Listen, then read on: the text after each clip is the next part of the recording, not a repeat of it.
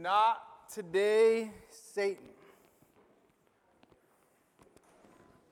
Not today, Satan. Not my kids. Nope. If you're here this morning, we are in part 2 of our Not My Kids, Not Today, Satan section of the series. We want to just take a moment and talk to you today a little bit about dreaming with your kids. Specifically, helping equip you with tools or ideas, or if nothing else, biblical inspiration of the why behind we lead our kids spiritually. So if you turn to Acts 16, we're going to actually spend all of our time there, actually. Two crazy guys, Paul and Silas.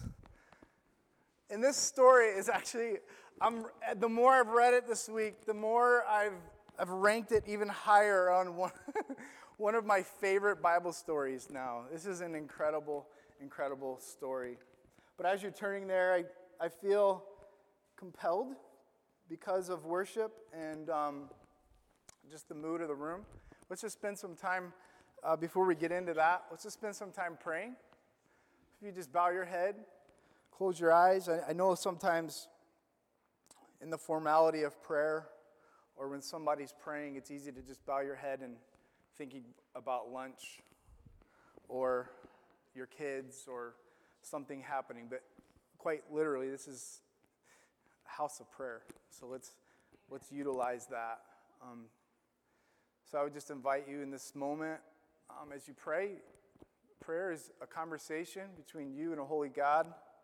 And because of what Jesus did, you can be holy in God's eyes because of your faith and trust in what Jesus did on the cross. And he rose from the dead to give you life and hope and power and to be filled and indwelled by the Holy Spirit. So just go with boldness before the throne of God right now.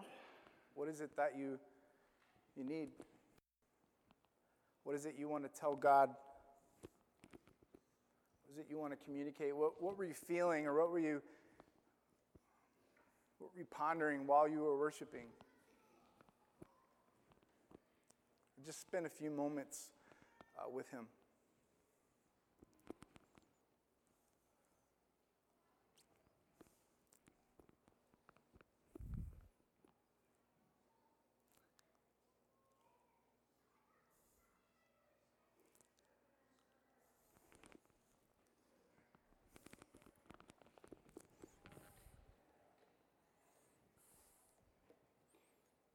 I wrote this prayer of mine a couple weeks ago. I didn't necessarily plan on sharing it, but I'm going to read my prayer.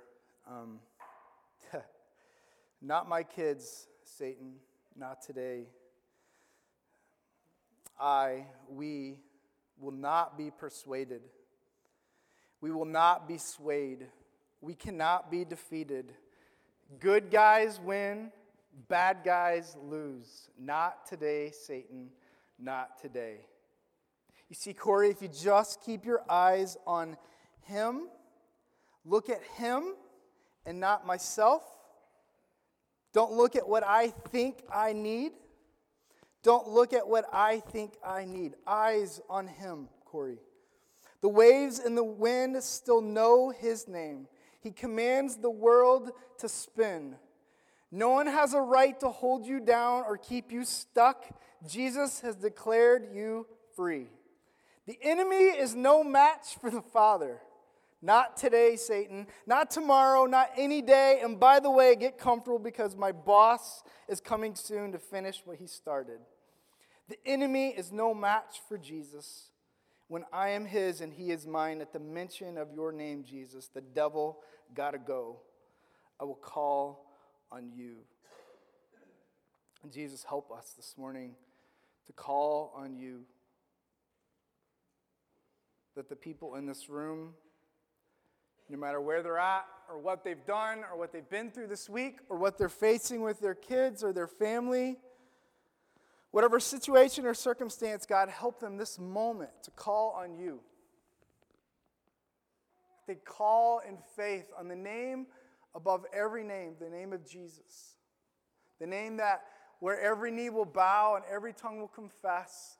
And this name will be praised forever and ever. May this room, in their heart, with their lips, in their mind, ultimately in their heart, may they call on the name of Jesus right now.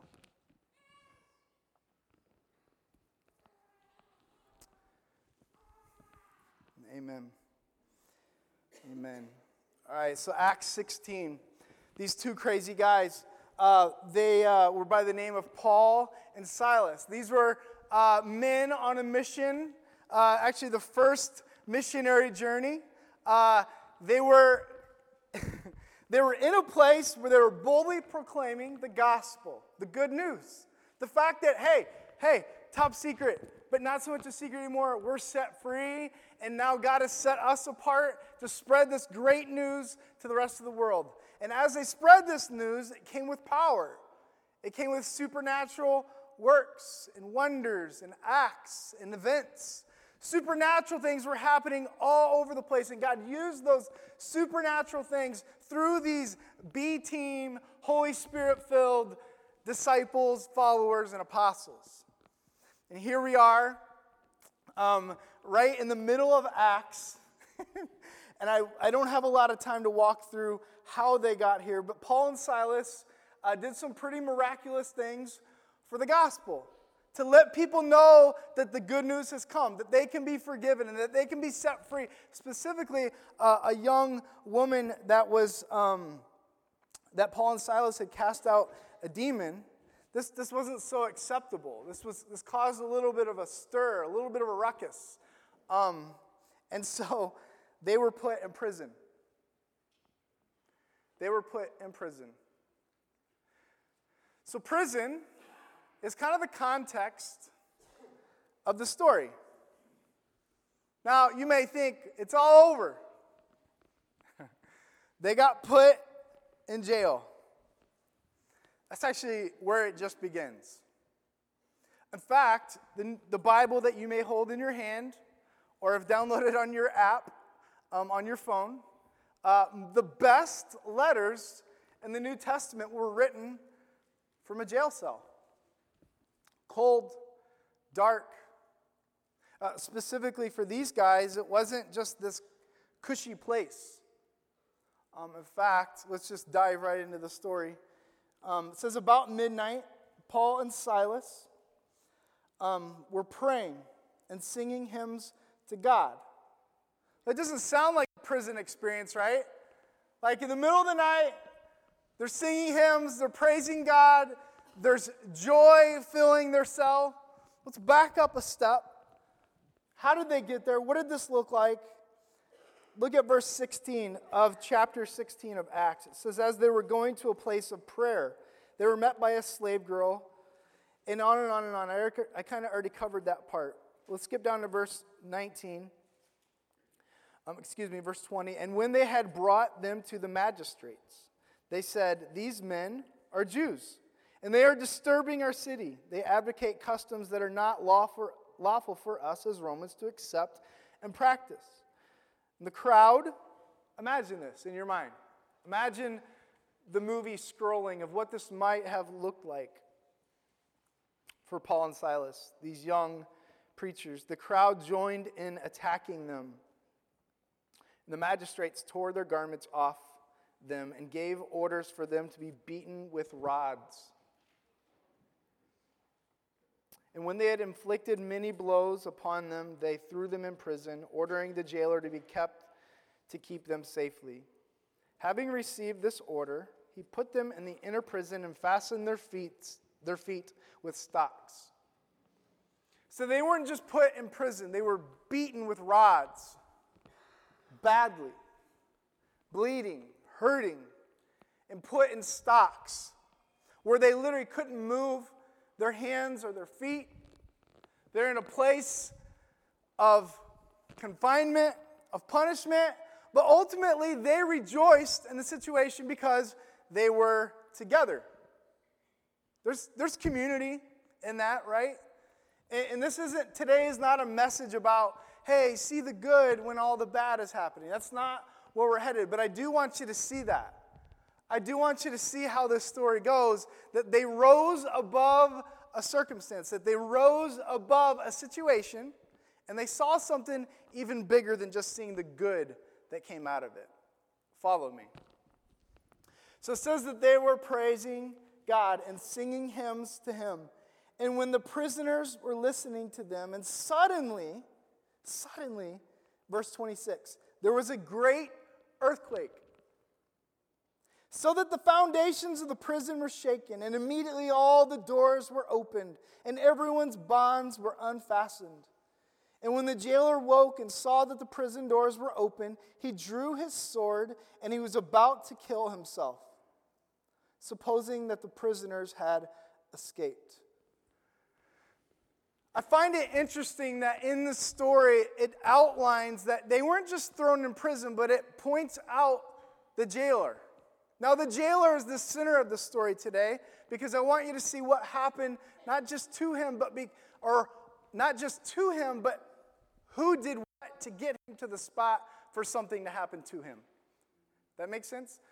It wasn't just that it was happening to him, it's what got him to the spot and who was the actors in that story that got him into that spot. Who was on mission that brought the jailer from here to there? And in this story, you know, it's no spoiler, it was Paul and Silas. Now, today we're talking about Not My Kids. We're in this 8-week series, if you're new to Conduit, we're in this 8-week series where we're saying, not today, Satan. And every week there's a different relationship, there's a different aspect of our lives that we're diving into, and we're saying, okay, we're staking a claim in the name of Jesus. Every perimeter, and we're saying, you know what? I'm set free. I'm forgiven. Jesus has forgiven me, and he's given me a life that he has got a plan for. I'm on mission. Like, there's this opportunity for us to create this space, right?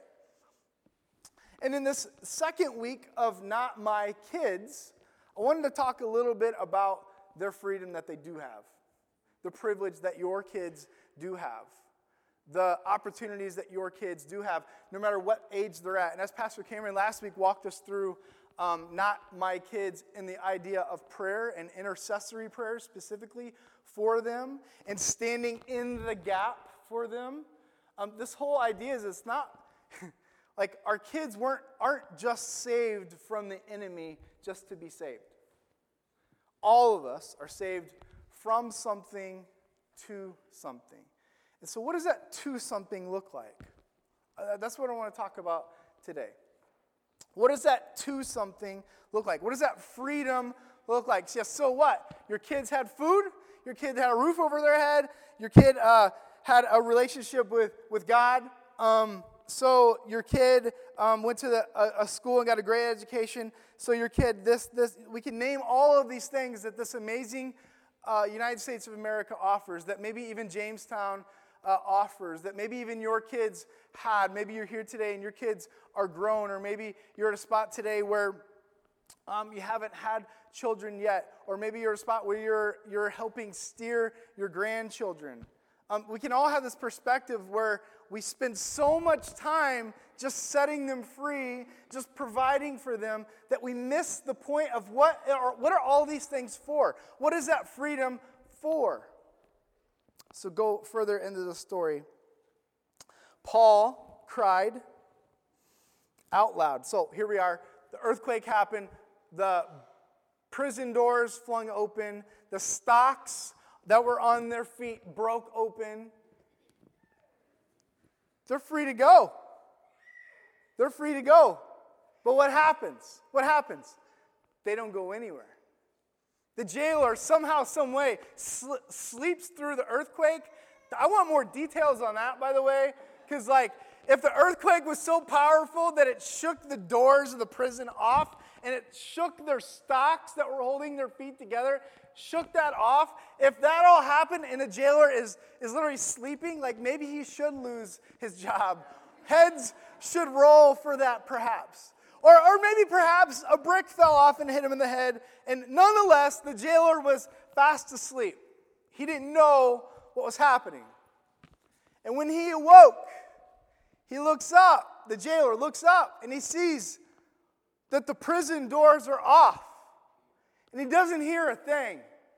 And the first thing he thinks about is his own safety, his own life. Like, he's like, I'm dead. These guys, like, I had one job. And like, I didn't have to do anything. I just have to sit there with my feet on a desk and hold the keys. Like, I didn't have to do anything. And all these prisoners are now gone. I can imagine Paul and Silas sitting there. Earthquake happens. They're bleeding. I mean, they're leaning against the wall, but they're hesitant to lean because they've been beaten so badly. I can imagine when that earthquake happened. And then they don't go anywhere. The prison bars, or the doors fly off. Stock's gone. Like, they don't go anywhere. I can imagine them sitting there. Actually, I can't. I'm trying really hard. But this is actually what the word says, so we got to go with that's what happened. They're still sitting there. And all of a sudden they hear down the hall, they hear the jailer. Are you with me this morning? They hear the jailer, like, rustling. He gets up. He gets the bricks off his head. That apparently, we're giving him the benefit of the doubt. That's what knocked him out, and that's why he's asleep. So he stands up, and you hear him, like Paul and Silas are hearing him down the hall, kind of freaking out, saying probably swear words in his language, maybe, perhaps. Freaking out at the moment, looking at, like, okay. And all of a sudden, he just assumes that everybody's gone, and he's dead. And he begins to take out his sword. Like, I don't know what that sounded like. Like, I'm imagining, like, cartoon, like a sing, or like a, like, I don't know what swords sound like when they're coming out. But nonetheless, Paul and Silas heard it. Because they're like, oh no, this is not good. Hey.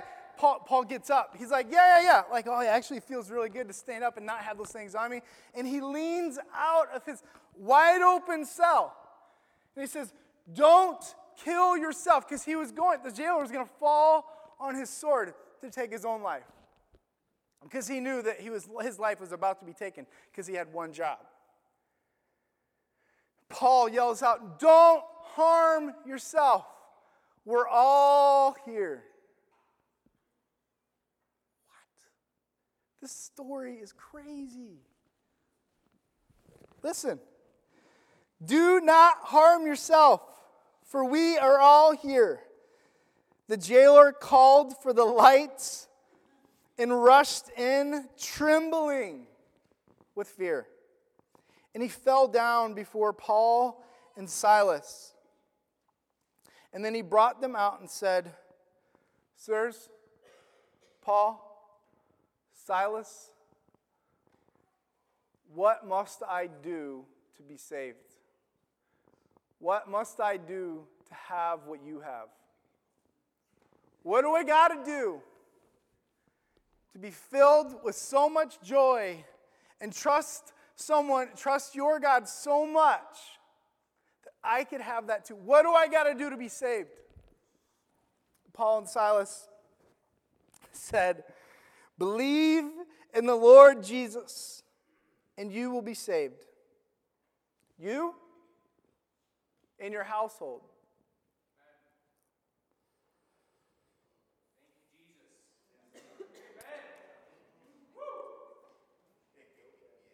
And you say, what's his household got to do with this? I mean, clearly he hasn't been home. He's been at the jail doing his one job, put some potatoes on the dinner table. He's doing his work, right? What's this got to do with his house? You're about to see. You're about to see. It has everything to do with his house. And it says that they spoke the word of the Lord to him and to all who were in his house. And he took them the same hour of the night, and he washed their wounds. And he baptized. How did this go from, like, has no one been talking about the earthquake? For real, like, You know it's a move of God.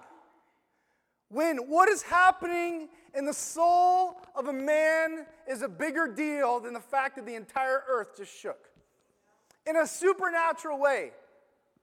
You know that God is on the brink of revival when some dude is like, I can have freedom. I'm going to withhold on that because my man down the hall here is about to lose his head if I go anywhere. And that overflowed from them to the jailer. And then immediately it overflowed from him to his home. The story's not done. Come on. Then he brought them to his house. So, okay, we're like hours earlier, this same jailer who's literally been ordered to beat Paul and Silas with a rod, just beat them. That's a form of punishment. It's normal. It's what they're doing. They're torturing them. They're punishing them for what they had done. Put them in jail. And now this earthquake happens. And they got all kinds of stuff. I mean, they got doors to fix. They got all these things happening. And now this amazing thing, like how did this guy get off of work? Like how is he now allowed to bring these prisoners to his home? This is the craziest story. But he brings them to his home. In that same hour, washed the wounds, and was baptized, he and his family. Notice that they spoke the word of the Lord to their family. This wasn't some systematic, brand new way to get saved, that all of a sudden, because your faith and your decision to follow Jesus, that all of a sudden everybody that lives in your house now gets to go to heaven. This isn't systematic theology. It walks them through that he spoke the word of the Lord. Not just the good news of the gospel to be saved, but the testimony of their faith. And when those two things collide, everything changes in your home. There's men and women in this room right now that I know you believe on the Lord Jesus Christ. And there's men and women in this room right now that I know you have a testimony of the goodness and the grace of God. But when those two collide, it changes everything. It changes your home. It changes your street. It changes your church. It changes your city. It just takes some time, but it does. It does. It works every time. It's effective every time. Then he brought them into the house and he set food before them. So now this jailer is got Paul and Silas still cleaning up their wounds. There's been a baptism. It's still the middle of the night, and now he's feeding them. And he rejoiced along with his entire household that he had believed in God. Imagine the kids in this house. Come on, kids. I brought home a couple prisoners. We're just going to eat some food, clean these guys up. It's a little bit of baptism. It's all good, guys. What could go wrong? Everything's fine. Everything's fine, guys. Just have a seat, Can you imagine the atmosphere of what the revival that's happening in this home because of what had happened and how that had flowed down? But when it was day and the magistrates sent the police saying, let those men go. So even the magistrate, even the law, even the guys in charge of the whole prison, in charge of the whole justice operation, they're not even talking about the earthquake. They're not even talking about their broken cells. They're talking about letting these guys go. And if we won't go any further into the story, but further on in the story, they came and apologized to Paul and Silas. The police came to Paul and Silas and said, guys, I'm so sorry. But what had happened, please forgive us. You can go your way now. That's how the story ends. Now, not my kids. It's all right, what does this have to do with being a parent and not my kids?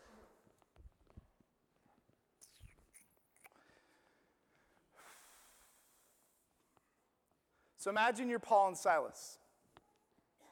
You've been arrested. You've been beaten. They're going to kill you, probably. You're going to feel that way.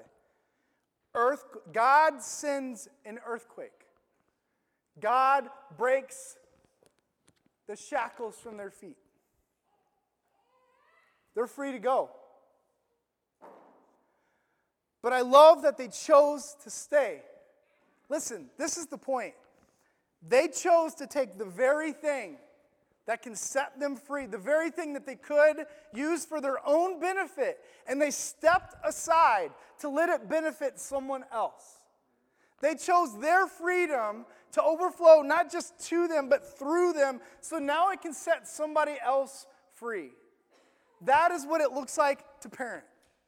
That is what it looks like to lead our kids spiritually. That is what it looks like to set our kids and to dream with them into the future of following Jesus. That's it.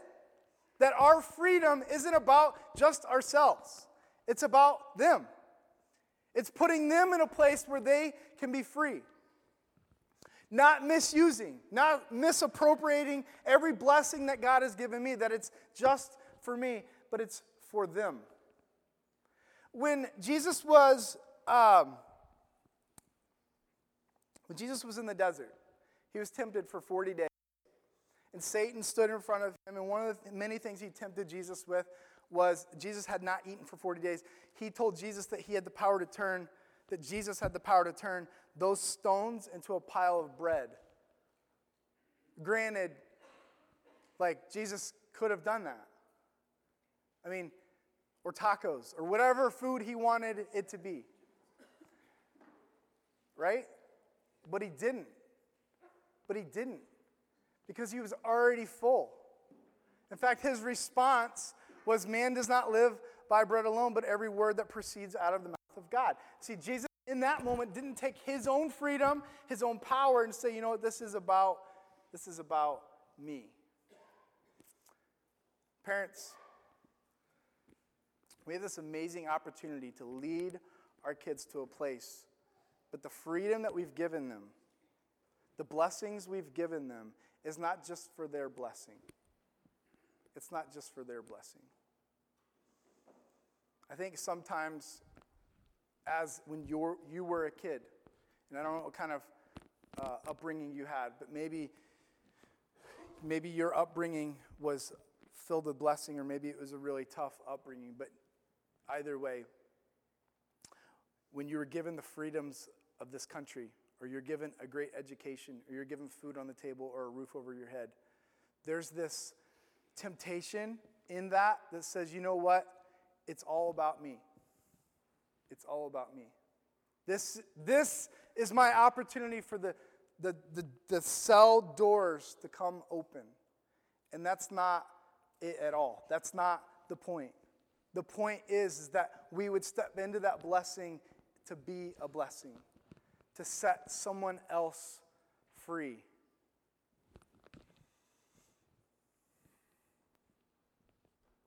My prayer for you this morning is that you would see that blessing that you have, that your kids have, and that they would pass it on, that it wouldn't be about them. It wouldn't be about them having the opportunity to be free, about them having the opportunity to be fed or taken care of or given an education, but they would see that there's somebody down the hall. There's somebody down the hall that needs freedom as well. They paused.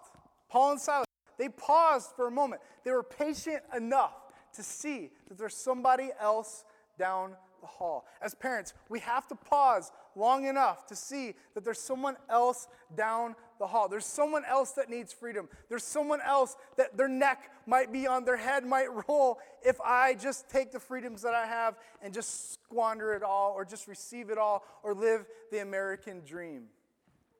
But if we could pause long enough and see that the freedom might come for this guy down the hall based on what I do with that blessing. Last week, Pastor Cameron walked us through this analogy of the enemy, the devil, Satan, coming after our kids. And our kids being here and the devil being there, so to speak. And the intercessory prayer, and he challenged each one of us to come up with an intercessory prayer for each one of our child. But the whole analogy was that you're standing in the gap for them. That you're standing in the place to protect them, to keep them secure. My question today, or my encouragement today is keep them safe, protected to do what? Okay, now they're protected.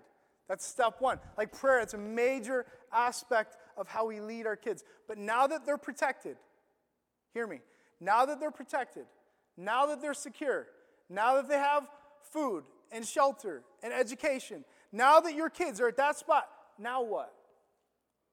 Are they just supposed to receive, or are they supposed to pause and see the person down the hall? So I think identifying that in our kids is the biggest step, helping them see that it's not just about them.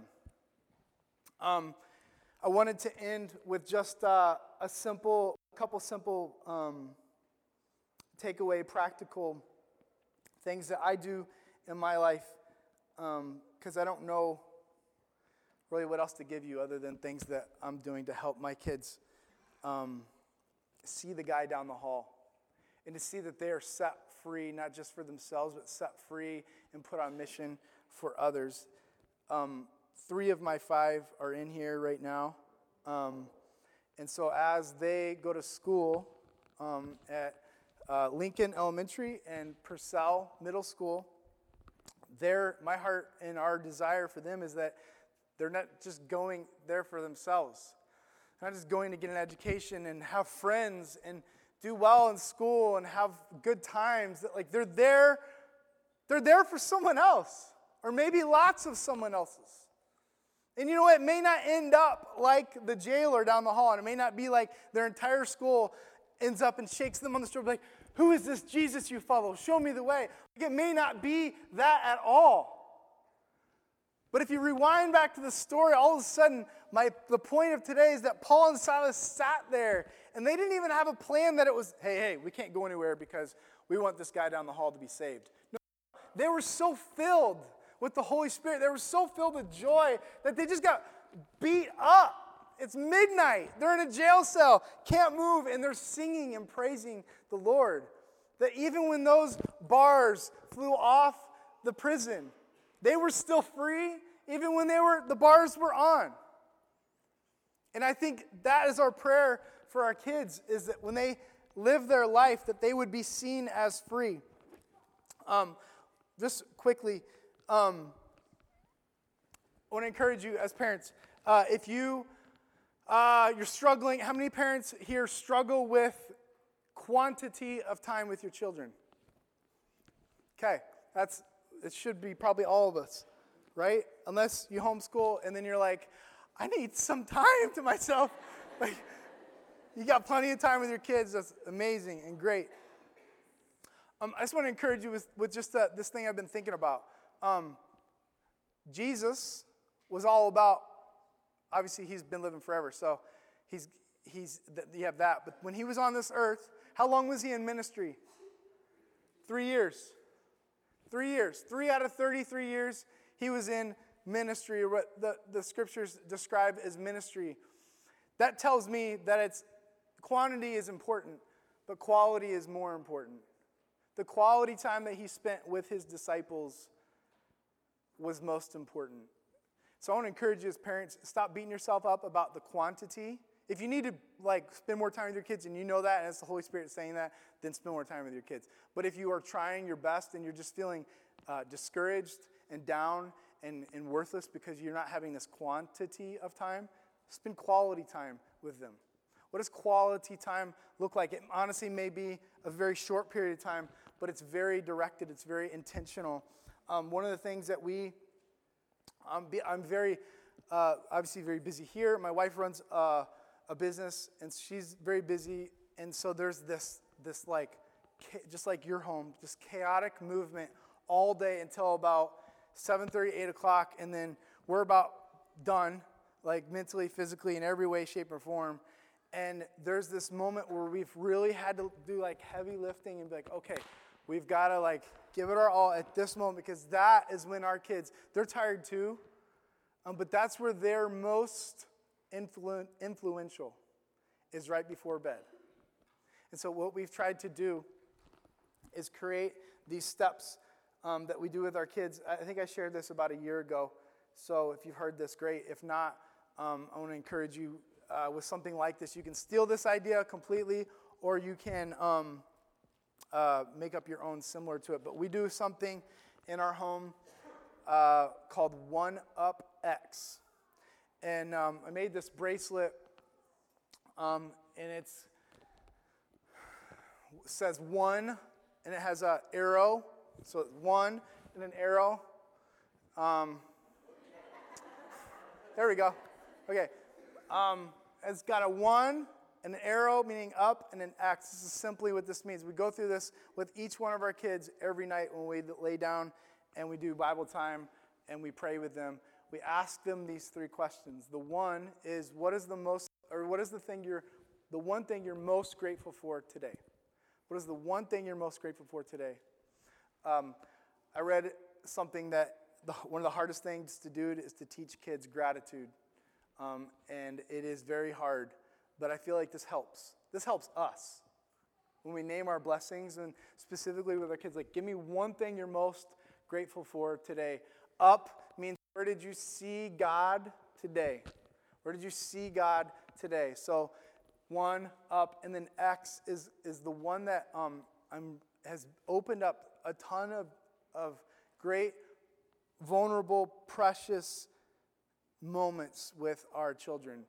X is, if you've seen like the talent, like America's Got Talent or whatever, when the judges choose something. Excuse me. When the judges see something that they don't like, they put an X on it, right? X is, we make that noise when we do the X. Boink. X is, what is the X in your day? What is something that needs confessed? And you're like, what? Like, you end on that? Yeah. It's amazing because I know we live in a culture when, like, you need to just be, nobody does anything wrong. Man, for all have sinned and come short of God's glory. And God rejoices in even that aspect of the word that's all over Scripture.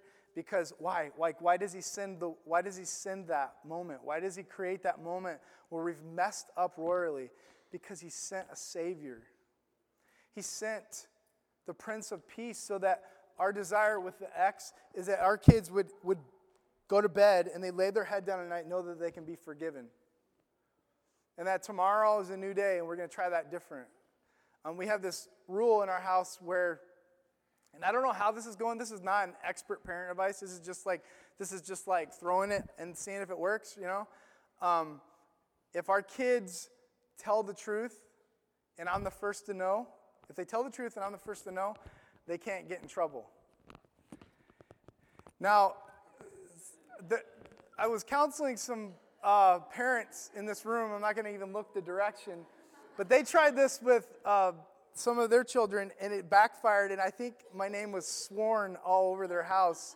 But however, it's important for us to know and to be honest and upfront with our children. Why? So we know they're dirt? No. So that they can be forgiven. And they can know that there's no secrets with God. God knows anyways. And so to lay down with your kids and to talk with your kids and walk them through in that moment of one up X is important for us to end on this note, is that you can have the Prince of Peace, the peace of Christ, and you can have great communion and fellowship with God the Father. Maybe you're here in this room today, and I wanted to just encourage you to take that first step as a parent. Maybe you have young children or older children, and you're not sure what to do to lead your kids spiritually. So maybe, as it was for me for many years, I didn't do much at all. Like, I wanted to, my desire was huge, but like the practicality or the carrying that out wasn't there. So I'm just going to encourage you, if you have young children, we gave, on the child dedication day, we gave these Bibles. It's called the Jesus Storybook Bible. It's an amazing tool. If you're a young parent and you're trying to find ways to teach your kids the Word, Jesus Storybook Bible, you should look that up. If you have older kids, like later elementary or middle school, a great tool is the Adventure Bible, or the Action Bible, excuse me. It's just another great tool. There's lots of great resources for you to help get your kids moving in that direction. The last thing I have is this. A wise counselor told me recently that they felt like God was telling them this, that if you don't love your kids well, they won't love me. She felt like God was telling her, if you don't love your kids well, then they won't love me. Here's the idea that even takes it back to Paul and Silas. You are Jesus to your children. So you setting up the markers and staking a claim in the name of Jesus, that's you being Jesus. And I know we all would agree with the statement, like, I want to be Jesus to my kids. And I would say that's so false. You are Jesus to your kids. For good or for bad. Because if we're missing it, if we're not leading them to a place of safety and security and dreaming with them and praying for them and interceding on behalf of them, they see that. They know that. May God lead us into this place where we completely understand that we already are Jesus to them. Whatever we're portraying is their clear picture of who Jesus is. Good or bad. Let's lead our kids into this place as Paul and Silas had every opportunity to live their life the way they wanted it. But they paused and they saw that it wasn't about them. It was about someone else. Would you pray with me?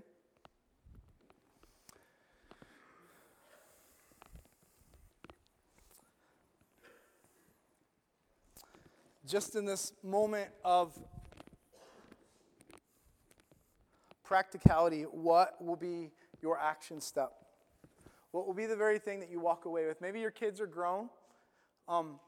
Maybe this is about, for you today, this is about a grandkid. Maybe this is about something completely not related to kids at all, but the Lord spoke to you. What is your action step? Maybe a little less emotion today, and maybe a little more action step focused. And just as we come into this place of, okay, Lord, this is where I'm at. I'm asking your help to take me to the next step. That I can't just come on Sunday morning and say, not today, Satan, and not follow through with any practical steps. What is it for you today?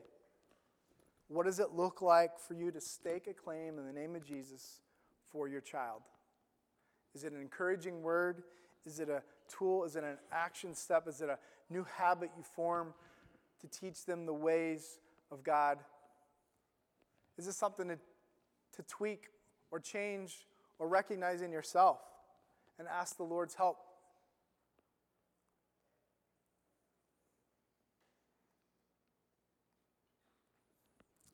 This morning, as we take communion in just a moment, Jesus' blood and his body was given so that we could be free. He shook it all up. Shook the ground, and the jail doors flew off so that we could be free.